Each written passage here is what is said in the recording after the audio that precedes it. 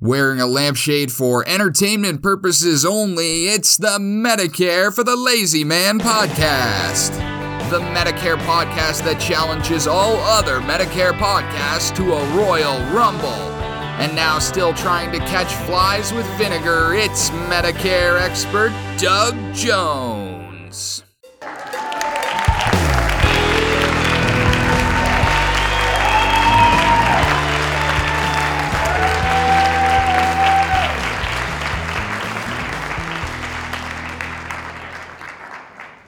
Well, hello again, ladies and gentlemen. It is a time for another episode of the Medicare for the Lazy Man podcast, but you probably already knew that. Once again, my Canadian nephew, Drew McMillan, probably spilled the beans when he introduced the opening of the show. And I'm sure that he said something complimentary about me. At least that's what I like to think. So we are here again. We do this 3 times a week. And we do it for your benefit because I'm Mr. Altruistic, Mr. Helpful, Mr. Spread the Joy. And what I'm spreading joy about currently is Medicare. If you're approaching Medicare and you have concerns about what you should be doing or what preparations should be made or what the proper way to approach Medicare is, then you could come to no better place because I'm going to tell you to buy my book, Medicare for the Lazy Man. Ironically, the same name as this podcast. So if you go to Amazon.com or if you go to BarnesandNoble.com and search Medicare for the Lazy Man 2023, you're going to have the opportunity to buy a very attractively priced publication that will tell you everything you need to know about preparation for Medicare.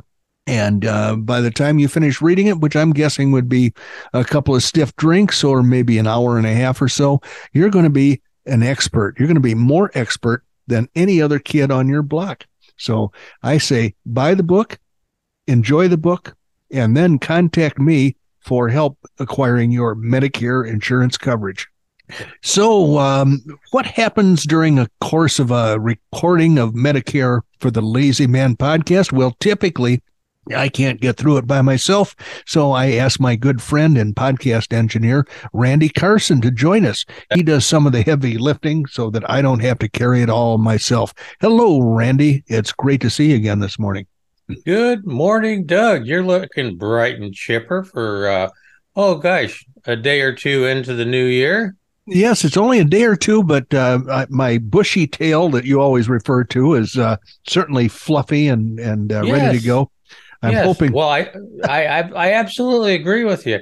Bright-eyed and bushy-tailed fits you to a T today, Mr. Jones. Well, you're very kind. I hope you tell that to the frog in my throat because I'll be making a lot of use of my cough button today as things go on. But anyway, I asked Randy if we could cut the crosstalk a little short today so that I could meet an obligation that I have coming up pretty soon. And he said, well, if you insist, his contributions to the podcast are appreciated by the audience. So I'm taking a major risk here in asking for silencio, but it won't last long. What I thought I'd do is address an article that I ran across recently, and the headline of the article is Weighing the Risks of Major Surgery. Here are 7 questions that older Americans should ask their surgeon if they're contemplating surgery. And the coolest thing about this headline, it says older Americans. It doesn't say seniors. I hate the word seniors. I am old and I don't want to be called senior. Some of the audience members probably feel the same way. Others may not. I don't know.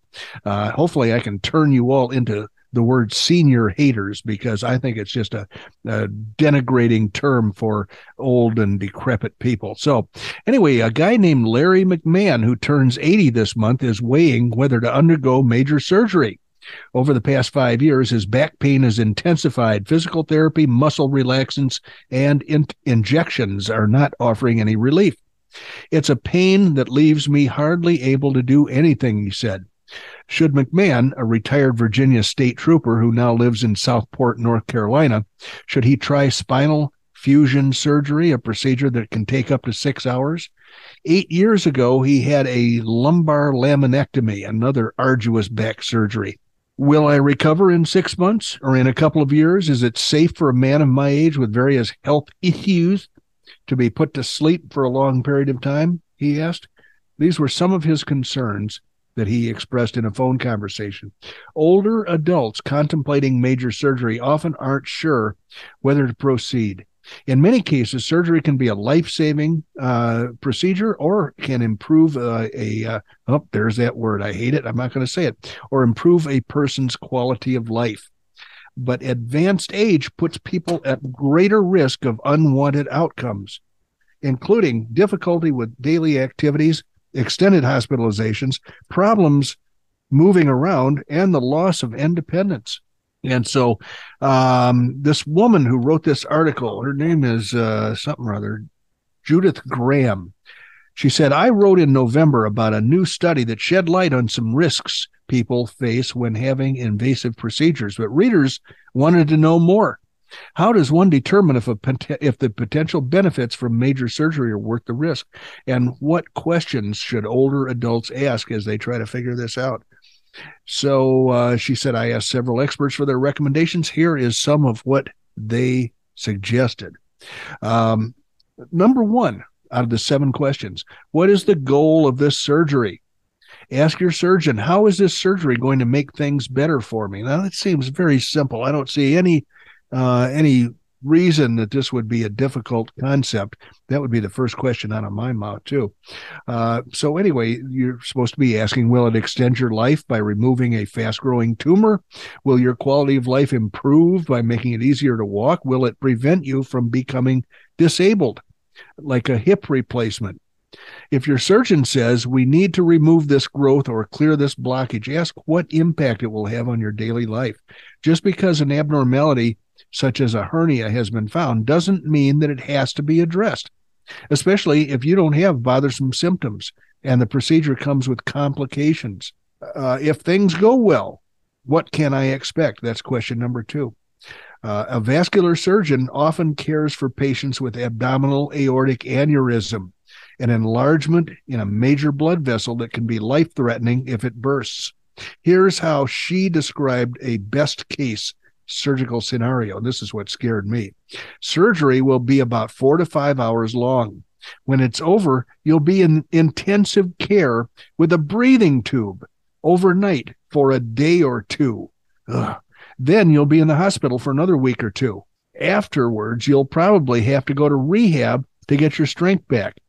But I think you can get back home in 3 to 4 weeks, and it probably will take you 2 to 3 months to feel like you did before surgery. Randy hasn't been through this kind of stuff, and he's frightened right now. I can see the terror in his eyes. He's saying, nope, I'm not doing that. They're not going to have a chance to cut me open and do that kind of stuff. So among other things, people might ask their surgeon, according to a patient brochure that this doctor created, what will my daily life look like right after surgery? How about 3 months later? How about 1 year later? Will I need help, and for how long? Will tubes or drains be inserted? Now, here's question number 3 out of the 7 they mentioned. Those questions I asked just now are not numbered among the 7. If things don't go well, what can I expect? A worst-case scenario might look like this, according to Schwartz. You have surgery, then you go to the intensive care, then you have serious complications, you have a heart attack. 3 weeks after surgery, you're still in intensive care with a breathing tube. You've lost most of your strength, and there's no chance of ever getting home again. Or the surgery didn't work, and you've still gone through all of this with no improvement. People often think that I just die on the operating table if things go wrong, says Dr. Emily something or other. She says, but we're very good at rescuing people, and we can keep you alive for a long time. That doesn't sound as inviting as I had hoped. Being kept alive like being plugged into a machine, I suppose. The reality is there can be a lot of pain and suffering and interventions like feeding tubes and ventilators if things don't go the way we hope. Here's the next question. Given my health, age, and functional status, what is the most likely outcome? Once your surgeon has walked you through the various scenarios, do I really need to have this surgery, in your opinion?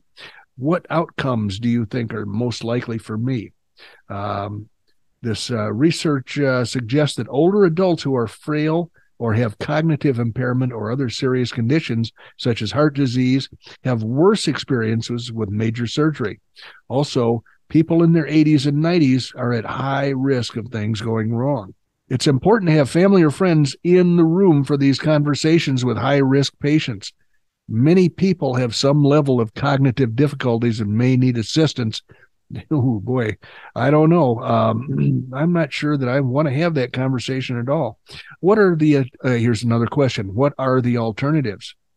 Make sure your physician tells you what the non-surgical options are. Older men with prostate cancer, for instance, might want to consider watchful waiting, ongoing monitoring of their symptoms rather than risk invasive surgery.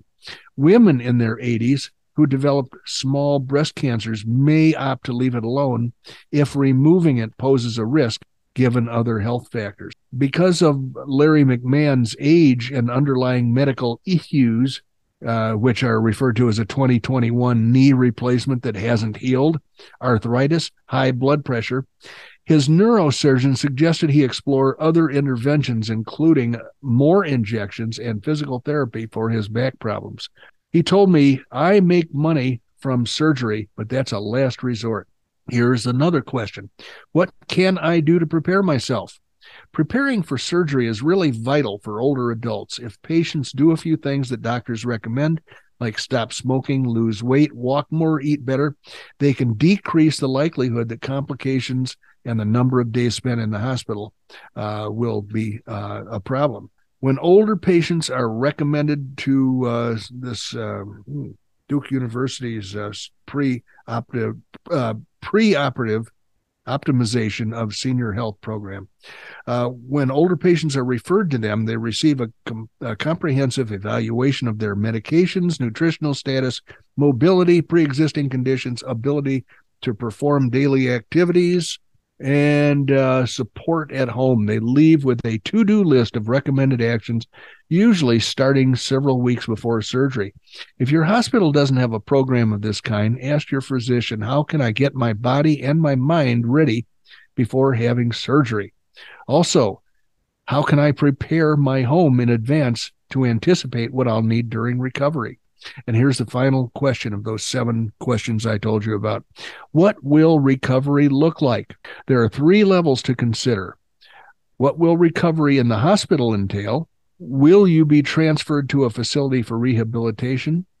And what will recovery be like at home? Ask how long you're likely to stay in the hospital. Will you have pain or after effects from the anesthesia? Preserving cognition is a concern, and you might want to ask your anesthesiologist what you can do to maintain cognitive functioning following surgery. If you go to a rehab center, you'll want to know what kind of therapy you'll need and whether you can expect a return to your baseline level of functioning. During the COVID-19 panic, a lot of older adults have opted to go home instead of to rehab. It's really important to make sure that they have appropriate support. That's a woman who is director of care for transformation and post-operative services at Boston Hospital. For some older adults, a loss of independence after surgery may be permanent. Be sure to inquire what your options are should that occur.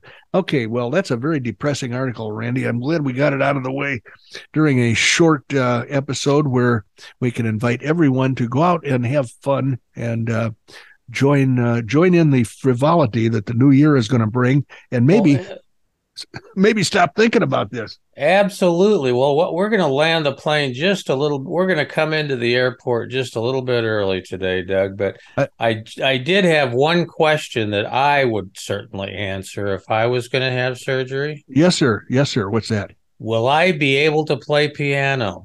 Okay, because the question then I would ask as your surgeon, can you play now? And the answer would be no. Well, then no change will occur. Well, we need to land. Yeah, I told Doug we're going to land the plane a little early today because he's got some other things he needs to do. He's going to put a bid in for that $3 million Corvette, I think. Oh, boy. Don't Maybe tell not. Dominic. Don't tell Dominic. No, I won't. I think you and Dominic might be bidding against one another on that one. Well, may the best man win. Absolutely. Well, thank you all for joining us. We certainly appreciate it. You could have been a number of different places, and you weren't. You were here with us, enjoying a few minutes with us on Medicare for the Lazy Man podcast. But also, if you would just do us a favor, go out and find some place to give us a rating on this podcast. We'll start out the new year with 5 stars. That would be awesome if we could do that. But in the meantime, you have just spent, as you might imagine, looking at your watch, 32 and a half minutes with Doug Jones, the insurance guy from Oklahoma. No more living up in the high altitudes behind Cave Creek in his fortress of solitude. Bye-bye, everyone.